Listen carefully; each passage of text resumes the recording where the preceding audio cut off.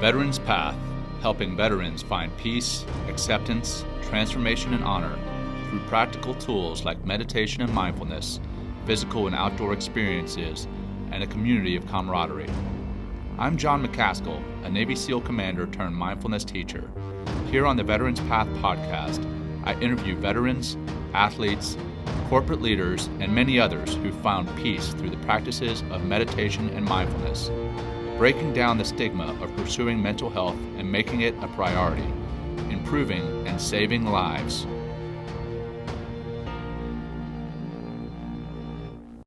All right, good morning, good afternoon, good evening, good day. I'm John McCaskill, your host, and thanks for tuning in to the Veterans Path podcast.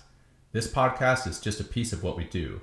Veterans Path is actually a nonprofit working to introduce veterans and active service members to meditation and mindfulness, typically in outdoor settings, so they can rediscover a sense of peace, acceptance, transformation, and honor.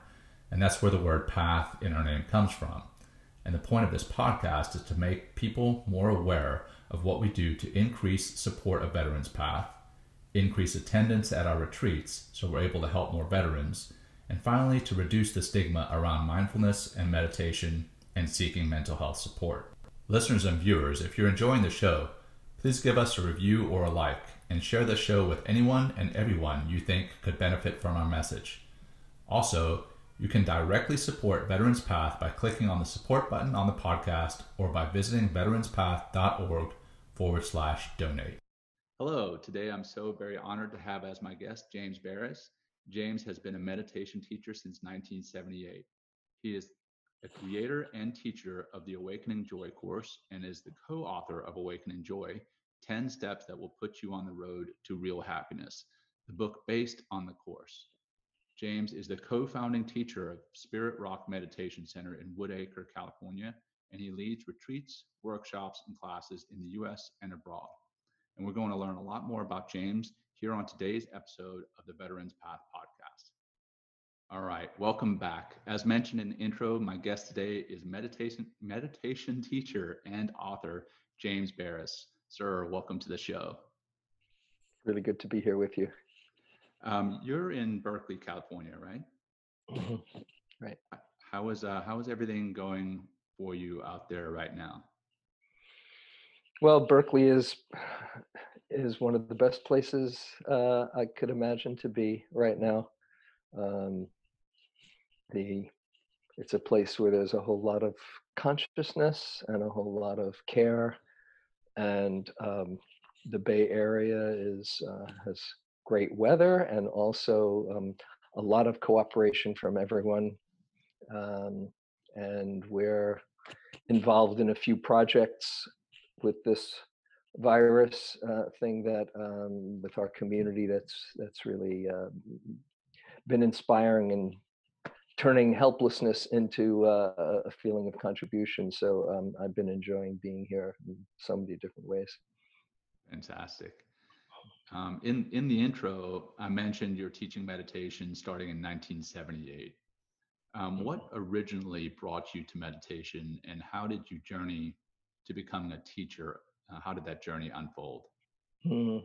Well, as often happens, people are drawn to meditation or drawn to look for some kind of answers out of their own suffering. And that was certainly true of me.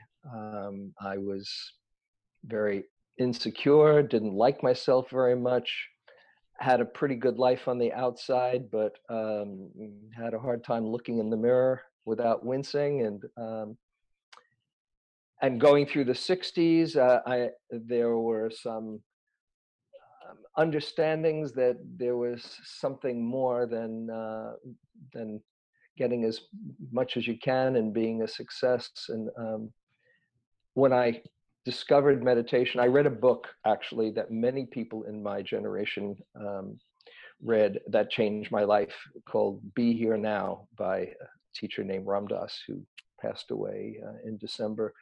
And that book gave me the possibility that there's goodness inside that we can access and learn. And I went out to, in 1974, Ram Dass was at this kind of spiritual summer camp called Naropa, and he was there, and I wanted to meet him, and I asked him about meditation. I'd been doing actually TM, which was big in those days. The Beatles were into TM, and I figured if it was good enough for John Lennon, it was good enough for me. So I did TM for a few years, and found it helpful, but I was looking for more. And when I had a chance to meet with Ram Dass, who became a major teacher of mine, he said, go check out this kind of meditation, this mindfulness meditation.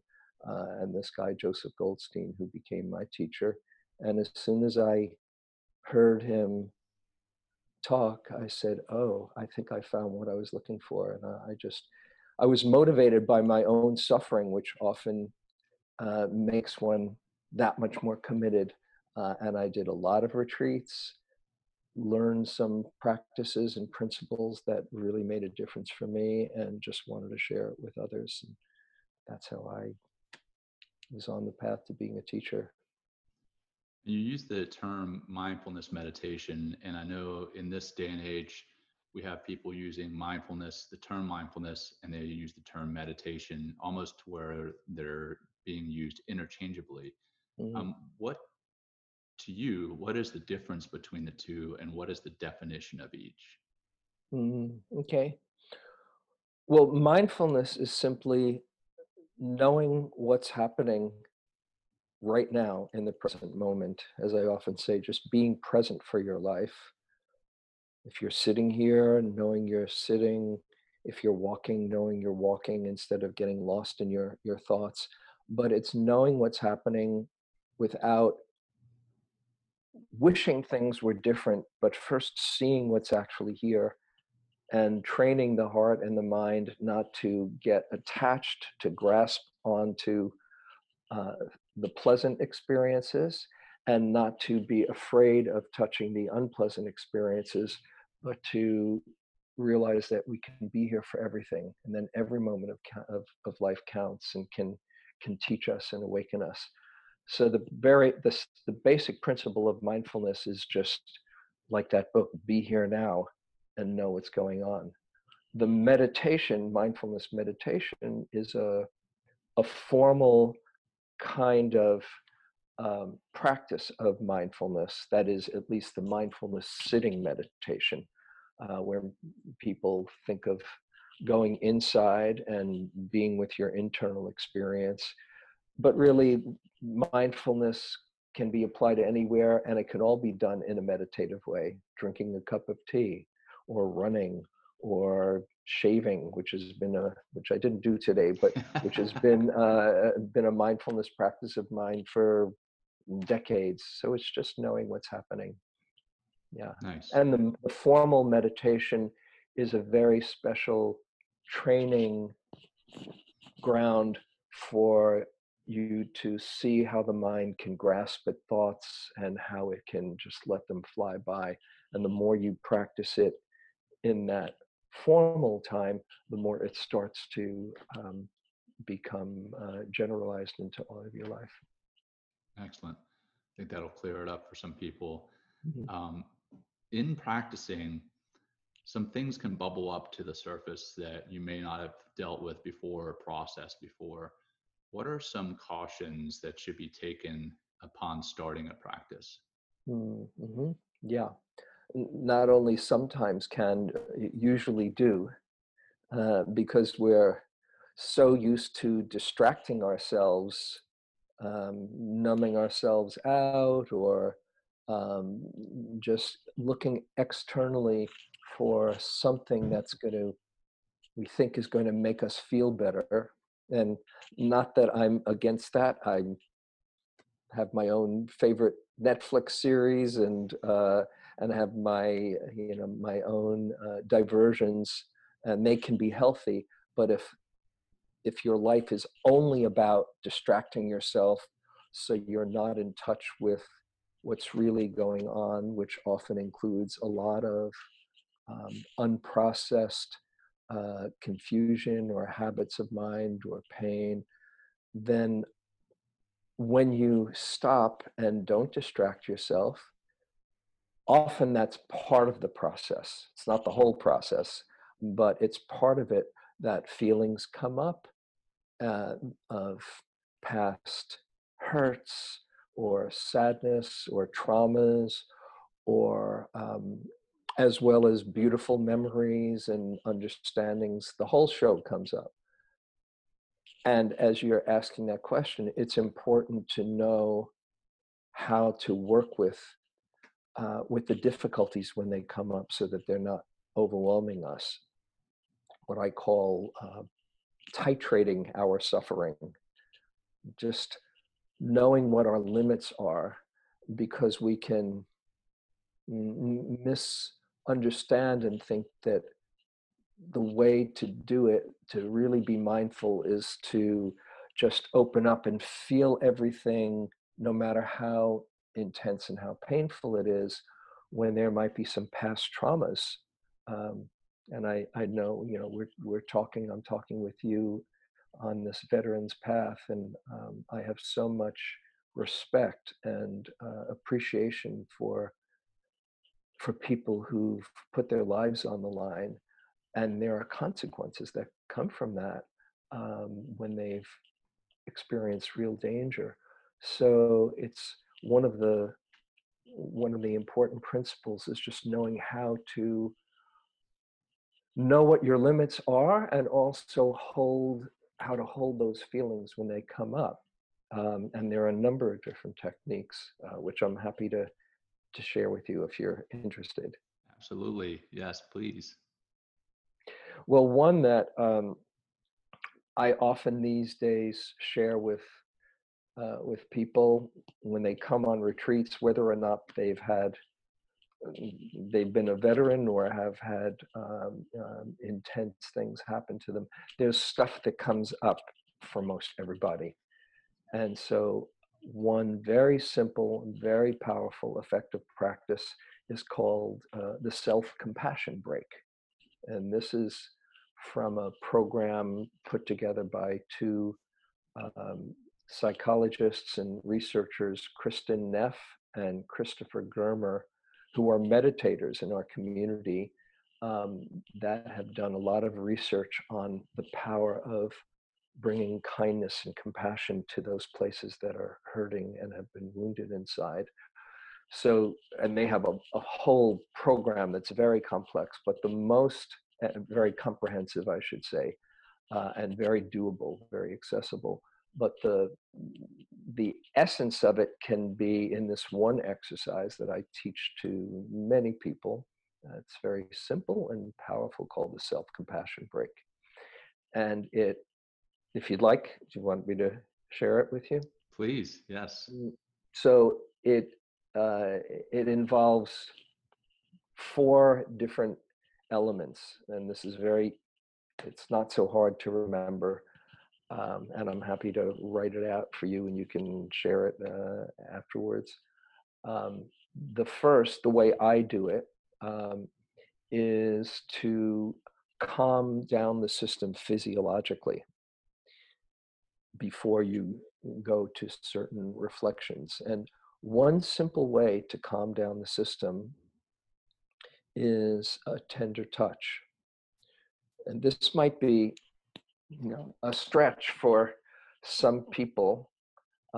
They recommend, and I find it helpful, to have that touch be on just putting your hand on your heart. If that seems a little bit awkward for people, you can kind of hold your head in your hand, or you can give yourself a hug, and nobody knows that you're really giving yourself a loving hug. You can just kind of be sitting there if you're with other people, but somehow giving yourself a hug. And this has been shown, particularly touching the heart. It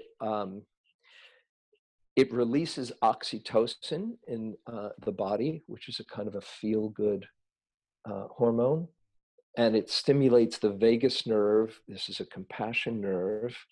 So, if you're watching this, at home, you might just try this and see first how it feels just to give yourself a comforting touch like that. Okay.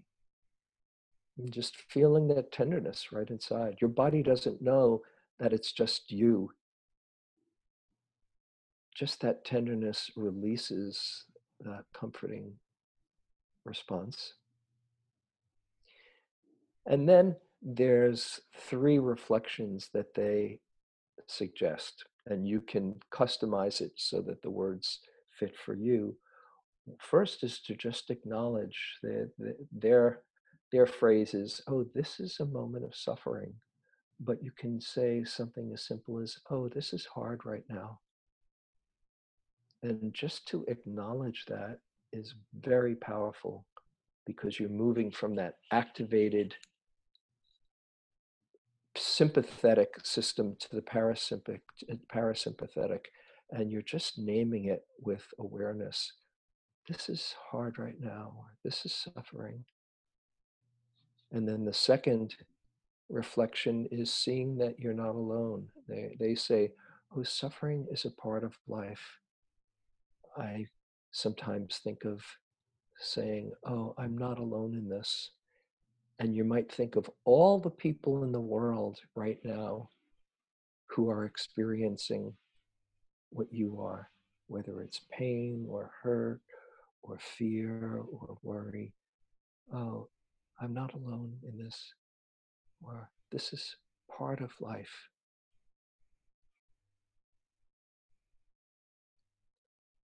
And then the last reflection is to send some kindness to yourself.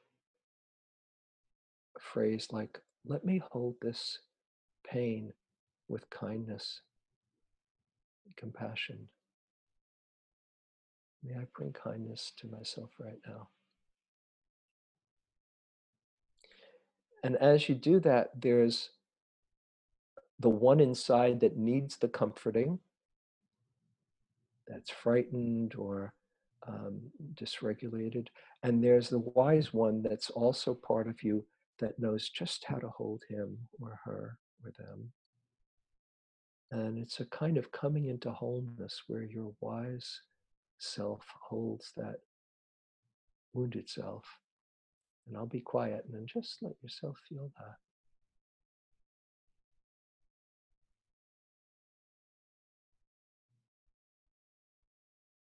So this is suffering or this is hard. I'm not alone in this. This is part of life. Let me hold this with kindness and compassion.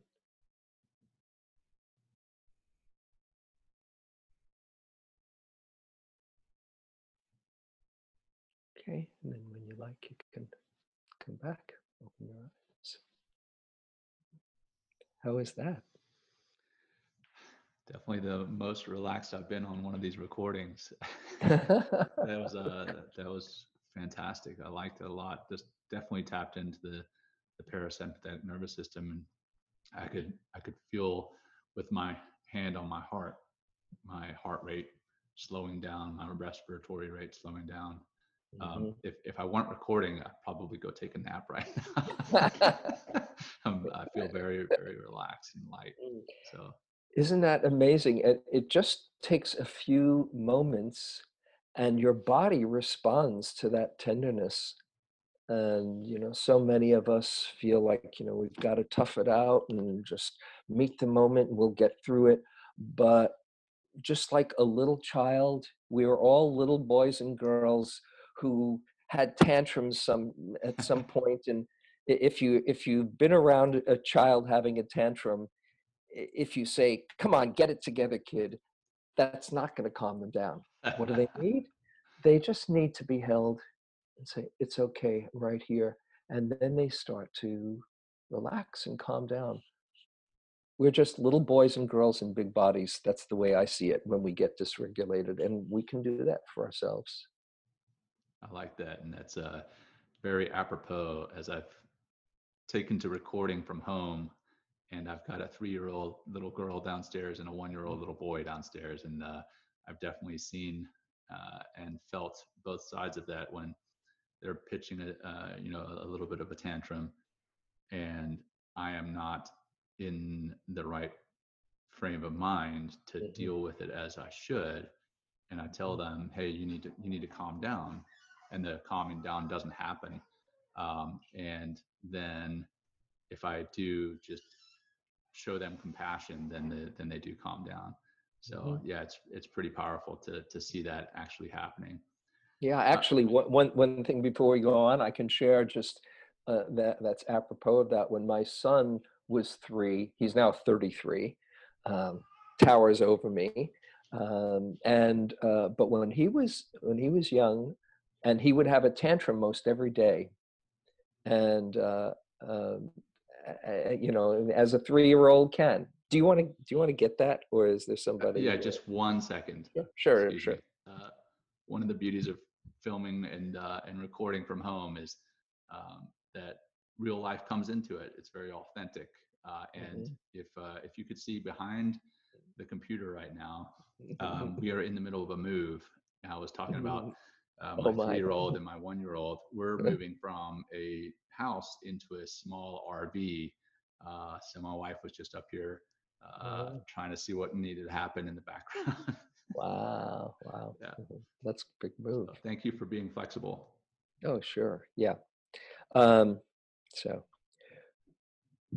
so as you were saying about being around 3-year-old and and a 5-year-old, when my son was 3, and he would have tantrums a lot, and we would go through this little ritual that uh, that was a practice that we would do, and he'd have a tantrum, and I just invite saying, "Would you like me to tell you the people who love you?"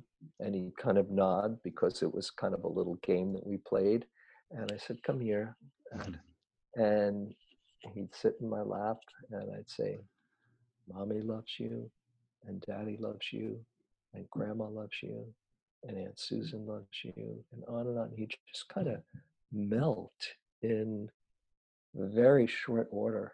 And it really showed me the power of love and kindness to calm down and bring us back to ourselves from a dysregulated space. We could do that for ourselves. I'm gonna try that trick, both with my little ones and with myself, and try to bring myself down from some of the stressful levels that I've been at. Again, with the move that everything was Excellent. that practice in and of itself, it truly did. Beforehand, before we started recording, I was a little tense, not just because of the recording, but everything else that's going on in life, and that Mm, did help in the here and now. People ask whether meditation and mindfulness help in the here and now, and there is a cumulative effect to practicing regularly, but there is also an immediate effect, and that I definitely felt right then. Um, I want to get into your background as far as founding the Awakening Joy course mm, and the Spirit Rock Meditation Center. mm, Um, One, what inspired you to start both of those, and then how did those unfold? mm. Okay, a small question. Last 40 years of my life. Um, You got 2 minutes. okay, I'll I'm talk kidding. fast. I'm kidding. Uh, well, with Spirit Rock, when I was introduced to the meditation and I felt like I had come home, and I just found what I was looking for, and found a way that practice was going to really make a difference. And I just went for it. Like I said, I had a fair amount of internal suffering, and I did lots of retreats, which is a very special kind of environment. If you can get away, it's a transformative process. The retreats that we do at Spirit Rock, and these days we do online retreats because of the current situation, that people can do from anywhere. Um, but I did a lot of retreats and took a look at my mind and my heart, and trained and benefited. And I just wanted turn the world onto it. I have the kind of personality, if I, see a good movie or read a good book, I have to share it with everyone. You can't believe, oh, this is so good. Oh, it's just how I'm wired up. Which reminds me, I want to know which Netflix series you I, mentioned, or maybe you can keep that secret and just email me no, later. no, no, no, no. I should get a commission every night after we watch the news and kind of absorb and rant consciously. My wife and I watch an episode of this wacky Australian comedy, everything. It's not just a comedy, called Offspring. Okay. That it's and the actress, you can't help falling in love with her. She won the best actress 6 years in a row in Australia. So we settled back with that. Okay, this is a good healthy way to distract and bring us back. Sorry, I interrupted your flow there. Not at all. I love turning people on, like I said. So um, I just wanted people to come and experience what I had experienced. And I managed a lot for my main teachers, Joseph Goldstein and Jack Kornfield, two of the main teachers in this practice. And I just wanted everybody to come and hear what I had heard. And so I somehow said, I'll organize retreats for you. And I did that for a number of years. And then I was a school teacher for many years. So the teaching gene is kind of in me. And then I said, I want to share this stuff. And with the blessings of my teachers, Joseph Goldstein and Ram Dass, and they said, yeah, go ahead. This will be a good thing for you to do. So I did a lot of teaching. And then when Jack Kornfield came out, he was living on the East Coast and I was here in California. And when he was moving out around 1983 or so, and he said, I'm coming out to California. Let's build community and a center. And I said, okay, you're on. Nice. And Sylvia Borstein and a few others. My wife was very much involved, and we looked for a lot of pieces of land for a number of years. And Jack said, well, I'd like something close to the city, but out in the country, maybe in Marin. And we said, dream on, Jack, a piece of land that in Marin. And then the Nature Conservancy approached one of our circle and said, we have a piece of property that we've been bequeathed that we don't want developed. We don't want condos or shopping centers. We want it to be preserved in mostly its pristine state. And we want to find the right steward for the land. It's sacred Native American Indian land. And with a big rock and a tree growing out of it. That's why it was called Spirit Rock long before we were there. Wow. And oh, by the way, the money that goes to the purchase will go to preserve rainforests in South America. Would you be interested? 400 acres, 412 acres of land, as close as you could get to civilization, Fairfax and San Anselmo, if you know Marin, but over the hill in Woodacre. And it cost $1 million for 400 acres. We paid cash and got it for $900,000. Wow. And the county was very grateful because we promised not to build, and we ceded a lot of the land to what was called Open Space Marin Agricultural Land Trust. And we said, this will never be, we'll just use a certain portion of it for our buildings, but we are committed to keeping it in its natural environment. And that was how Spirit Rock was born. We found the land in '86 and started having activities there '88. Wow.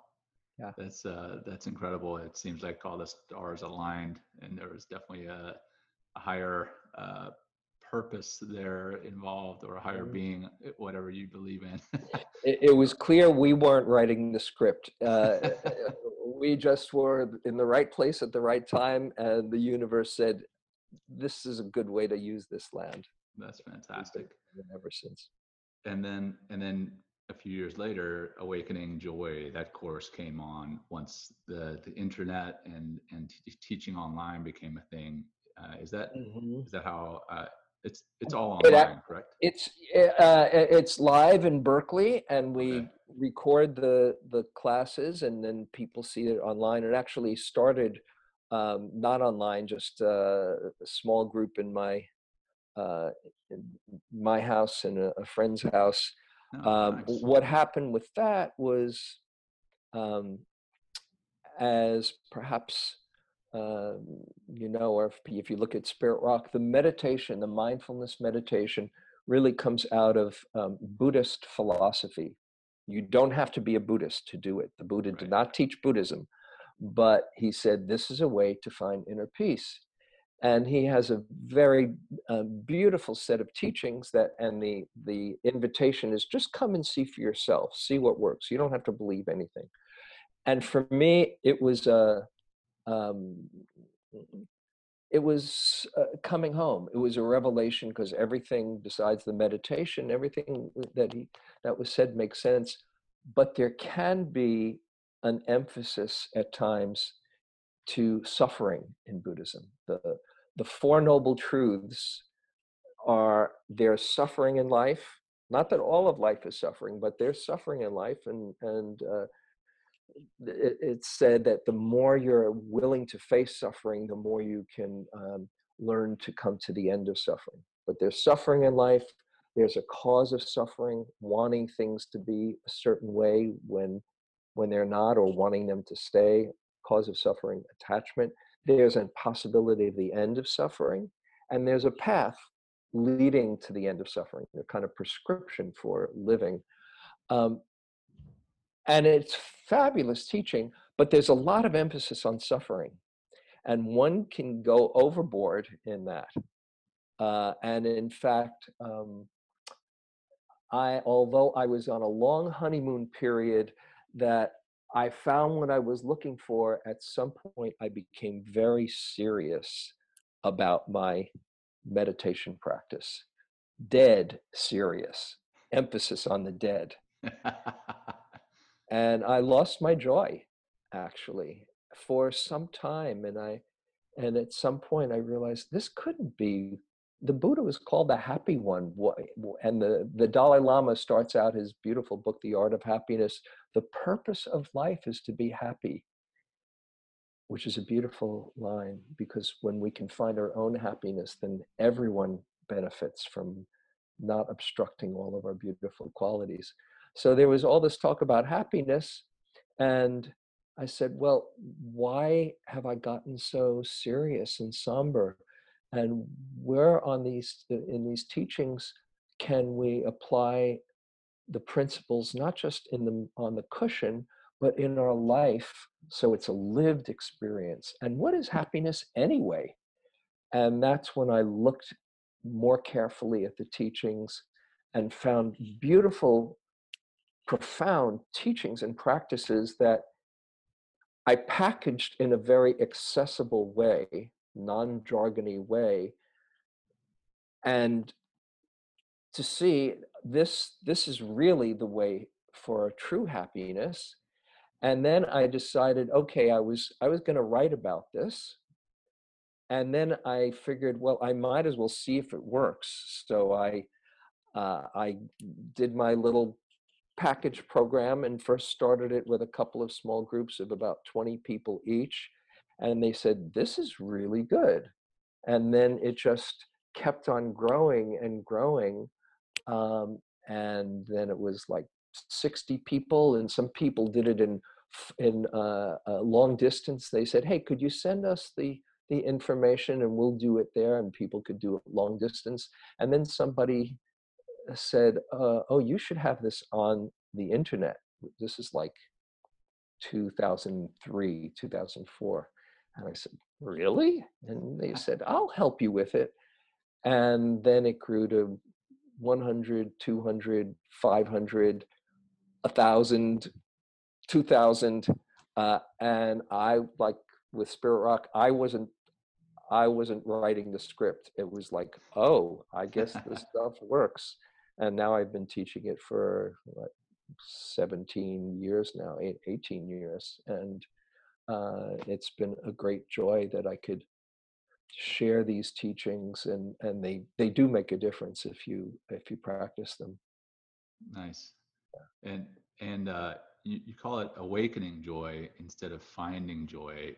Was there Is there a purpose, or is that for a deeper reason? Oh, absolutely. It's a principle that, you know, if you're looking for joy outside of yourself, you can look a long time. Oh, maybe it's in that experience, or maybe that object, or maybe when I find the right person, I'll find happiness, or when I retire, then I'll be happy. And we're always looking outside, what's going to do it for us? But really, the happiness that we came into this world with is right inside. And so it's discovering, it's awakening what's been in here all along. You see a baby who's fed and diapered and has a little bit of love. What do? They squeal with delight. Wow! That was each of us. We've just often forgotten or gotten so caught up in our busyness that we've forgotten how to get in touch with it, except when something sparks us and there it is again, and we just feel grateful for being alive. Gratitude is a really good avenue to that. And there are ways that you can cultivate it, but that happiness is right inside of us. That's the good news, that you don't have to look anyplace else. The other side of it is that nobody can do it for you but you. You discover it within yourself, and there are ways to do that. Well, that naturally leads to my next set of questions. Your book, Awakening Joy: 10 Steps That Will Put You on the Road to Real Happiness. Mm-hmm. It's said that book is based off the course. You mentioned a little bit earlier that you started writing and then developed the course. I'm sure they kind of fed off one another. They absolutely fed off each other. I started writing, then I started doing the course, and then I was getting all of these testimonies and proof, and so that one fed into the other, and so the course begot the book begot the course. Well, I'm curious, because I've actually started reading the book myself. Can someone read the book and get everything that's taught in the course, or is the book more kind of an appetizer for the larger course? No, the book itself can be. I've received many notes of gratitude that the book had a profound effect. And again, I pinch myself. I don't know how that happened. I have a very good co-writer, Shoshana Alexander, who's brilliant also, and so I can't take full credit. I can't even take any credit because it's kind of like coming through. The conduit. But the book can be a very powerful support. But the key is this, and this is what the course can afford, that can support in that process. It's more than just reading and having good ideas and concepts. It's all about practicing. And so if you read it, and there's lots of exercises and reflections and things to actually put into practice, if you do that, you'll probably notice some real benefit. Some people have said that it's had a profound effect on their life. But the course, which you can do without the book as well, because although the book is a great guide for it, the course where I have videos and audio, and I send out practice letters, and people are doing it together from like the end of January, beginning of February through mid-June, over those months. Every other week, there's a new theme. And if you're doing it either with a friend or in a group or just by yourself, if you're doing it, it works. What can I say? And it's not that I'm taking credit for it. These practices work. So if you read the book and you're putting them into practice, then that can have a very, very beneficial effect. Yeah, actually, again, that leads naturally to my next question. In the book, you mentioned that doing an activity repetitively changes the structure of your brain. However, even just imagining the same activity has an impact on the neural structure. So you're saying that by simply is probably the wrong word, but you're saying that by simply imagining change, you can actually bring forth change in your brain. Oh yeah, it's been proven. I mean, that's what athletes do these days all the time. And one of the great success stories is Phil Jackson with Chicago Bulls, Yeah. and then with the Lakers and Kobe and all. Michael Jordan was the best mindfulness student of all. And there was a mindfulness teacher, this fellow, George Mumford, who's written a book on mindfulness in athletes. And he would train athletes to just imagine they're making their shot or they're doing their move. And it's been shown that the brain responds even to just the imagination. The same way that there are these studies where a pianist can just practice in their mind for a number of hours, and they will improve if they're just practicing their scales and their pieces in their mind. But when you put it into practice and your body's involved, it's that much more profound. And it's all about rewiring your brain, as the famous neuroscience axiom goes: neurons that fire together wire together. Right. And the more you practice a certain thing, just like practicing any habit, the more it becomes your default. So this is practicing habits of well-being that can start to shift from fear and confusion towards centeredness and peace and kindness, both to yourself and to others. Love it. Yeah, I mean, that seems simple enough. So hopefully our listeners, if they walk away from this with nothing else, they can at least start imagining and going through that those activities in their mind. Hopefully they walk away with more. And here's, I don't know how much we'll get into the principles, but here's the main principle for awakening joy. Okay. We are conditioned to look for what's wrong, what needs fixing. We can be very vigilant. If we're stressed, it's even more likely that we'll be vigilant and notice what's wrong. The mind gets contracted. There's this little almond-shaped cluster of neurons in the brain called the amygdala that scans the horizon for what's wrong. And it's a good thing. It keeps us, it's been a survival mechanism. Right. But we tend to see what's wrong, as my friend Rick Hansen, neuroscience expert, puts it. He says, our brains are like Teflon for positive experiences and Velcro for negative experiences.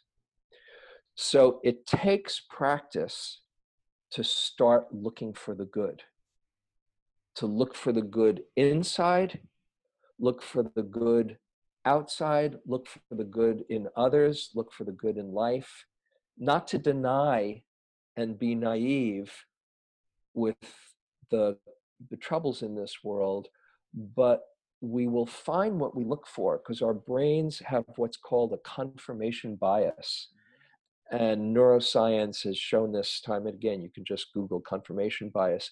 If you look for how everyone's going to disappoint you, or this world is unsafe, and sometimes it is unsafe, and sometimes people do disappoint you. But if that's the lens that you're looking through, your brain will notice what confirms that hypothesis and actually miss all the times that that's not so. Right. And so what you look for, you'll find. And if you start to look for the goodness in people, that they really want to feel loved, and if they're treated well, their goodness shines, or that it's amazing to be alive instead of, oh, it's a drag to be alive. If you start looking through that lens, your brain will actually start confirming that, will notice that. And then the added piece, not only to look for the good, but once you have a moment of uplift, don't miss it. Now, by that, I mean, it's one thing to know, feeling good right now. Okay, what's the Mm-hmm. next thing I've got to do? It's Right. a very different thing, and this is where mindfulness comes in, to not only know you're feeling good, but to know, oh, this is what it feels like to feel good. And if you just spend a few seconds, Rick Hansen has this formula. He says, if you're in a state, in an uplifting moment, and you're feeling an experience of well-being, if you spend 15 seconds, this is a little formula you can play with, 15 seconds to really feel it, what it feels like in your body, and you do that 6 times in a day, that I know that's 90 seconds of well-being if you can stand it, and you do that over a 2-week period, you will notice a shift in your whole level of well-being. One, because you're starting to develop neural pathways that notice the good, and two, you're starting to get into the habit of looking for it and not missing it. So if people watching this come away with anything, it's when life has given you a moment of grace, your child comes up and gives you a hug, or you're feeling just a moment of gratitude, stay with it. You don't have to make a big show and say, excuse me, I have to take 15 seconds here. But just kind of turn your awareness in and let it register inside in your body, so it's an embodied experience rather than just a thought. And you'll start to shift. And that's what the course is about, taking 10 different states that create well-being and being with them when they're here. Yeah, a couple Make of sense? things there. First off, I interviewed Richard Miller yesterday, A good friend. and we spoke about a similar thing, in that some of the veterans that have used iRest, um, that was the first time that they started with what was right in their lives, and Mm, then used that as a platform to continue on with healing. Whereas mm, a lot of the other protocols they had used, or modalities that they'd used, started with what they had lost in their lives, what was mm, broken, and then try to fix it. mhm. Um, and then Rick Hansen's coming on next week, so I'll Oh, have good. You got all my yeah buddies there. yeah Yeah. well, and that once again leads Mhm, to my next set of questions. Is one of our founders, Lee Klinger Lesser. She introduced us, and I'm very thankful that she has introduced me to yourself and Rick and Richard, and some others fantastic practitioners and teachers in the mindfulness arena. mhm, Um, I want to ask, how did you get to know Lee? Um, we're in a group together that Rick put us, that Rick gathered a whole lot of his friends, including Richard and others. Perfect. It's called the Neurodharma Group. We've been meeting for mm, 10 years or so.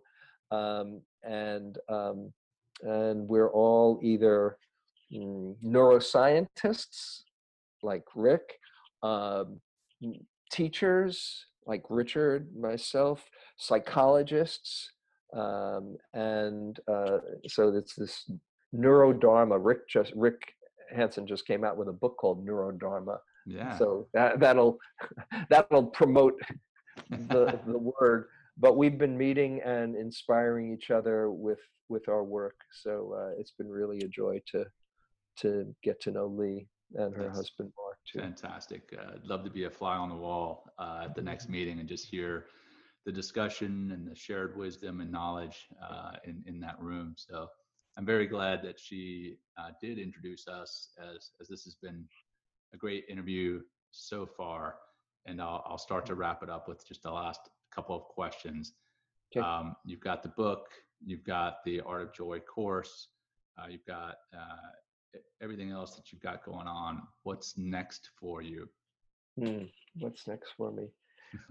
Well, yeah, I've always, as I've shared my story, just kind of seemingly been in the right place at the right time, or been able to sense what feels like the right thing. Mm. My teacher, mentor Ram Dass writes in Be Here Now. He says, "The next message you hear will be the next message you hear."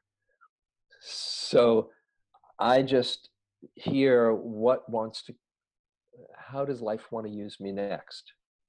So I'm pretty involved in right now climate. I have been for some time, and doing what I can to make sure that we're going in the right direction, because we're at a crossroads at this point.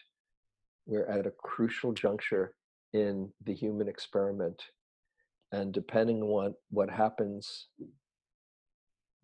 in this next year, we will either be going down a road to self-destruction or starting to wake up.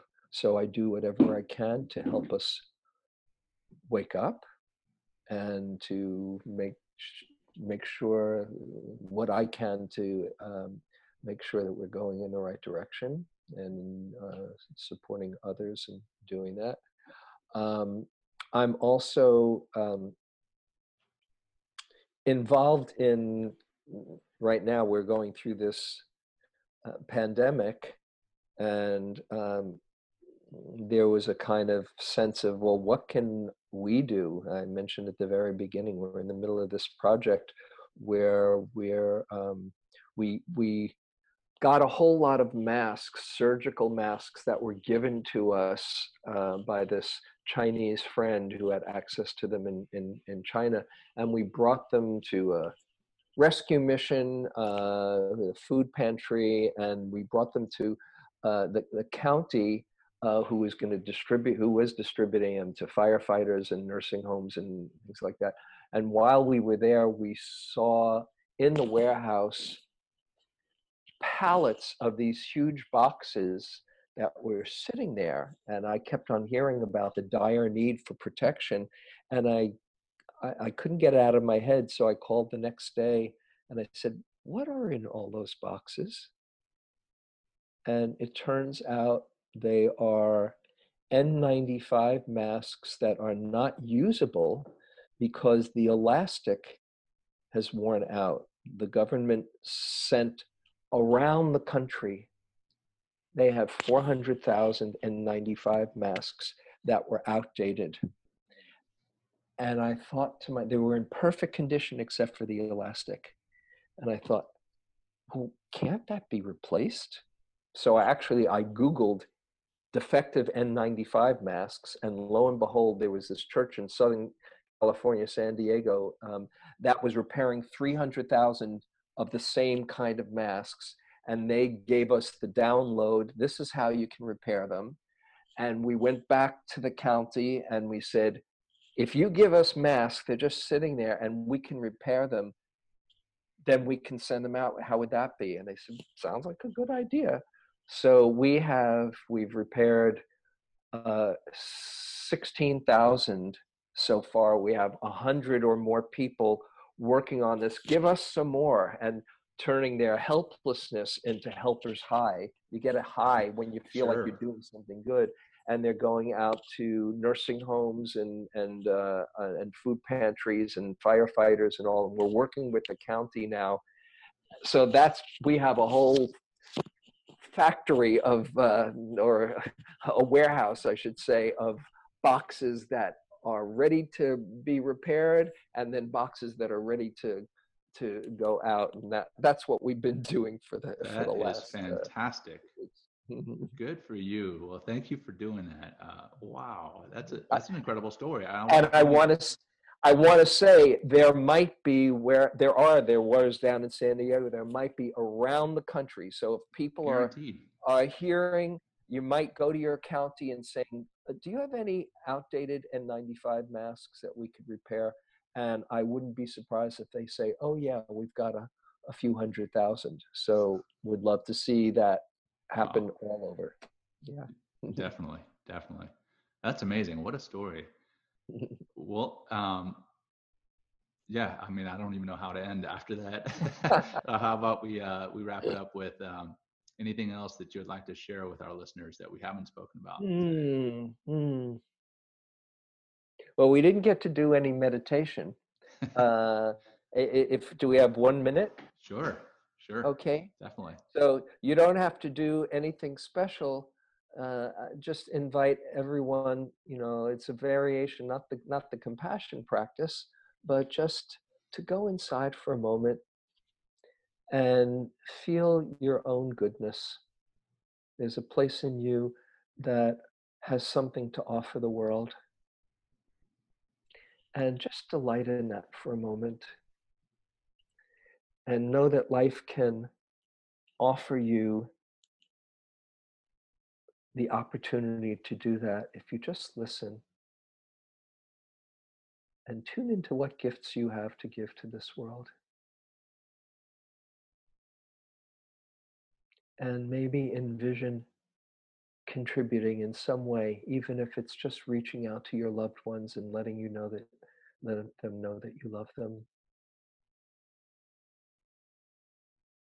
And healing yourself to the fullest extent so that your gifts can really be shown. And we do that with support of our friends. Just imagine getting in touch with all your gifts and sharing them.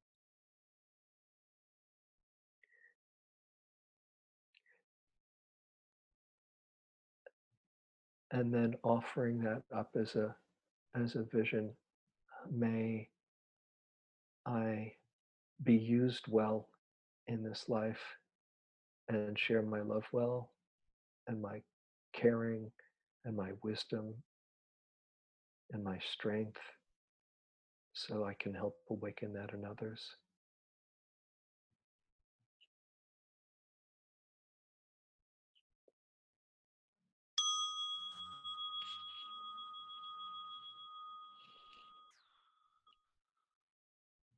Thank you for that.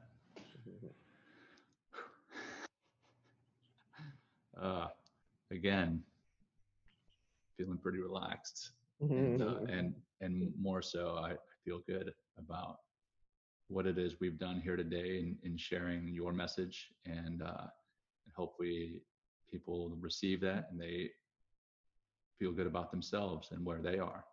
So thank you for that. Well, really James, good to be with you, John. Yeah, it's been fantastic. Thank you so much for being with us today. If listeners wanted to reach out to find out more about your course or about you in particular, what's the best way for them to do that? My website is awakeningjoy.info, but you could probably just Google Awakening Joy and it'll be there. Great. I'll make sure that that's shared in the show notes. James, again, it's been an absolute pleasure. Thank you so much. I'm going to walk out of this much more relaxed than I came into it. Not that I was nervous, but still, it's just a better sense coming out of it than I came in. So thank you for that, and thank you again for what you're doing every day to really make this life and this planet a better place. So thank you for everything. My pleasure. Until we speak again, stay safe and stay healthy. For our listeners and viewers, thank you again for listening to or watching our show. Please check out Veterans Path online at veteranspath.org. We too are on social media. Follow us on Facebook, Instagram, LinkedIn, Twitter, and YouTube. If you're enjoying the podcast, please hit the subscribe button here on the podcast or here on YouTube. Leave us a comment, a review, a like, and again, share it with anyone you feel needs to hear our message. And remember, you can directly support Veterans Path by clicking on the support button on the podcast or by visiting veteranspath.org/donate. Thank you all and have a blessed day. We hope you've enjoyed today's episode of Veterans Path Podcast. Please follow us on social media and think about sharing your story with us there and potentially on the show. Together, we can make mental health a priority, improving and saving lives.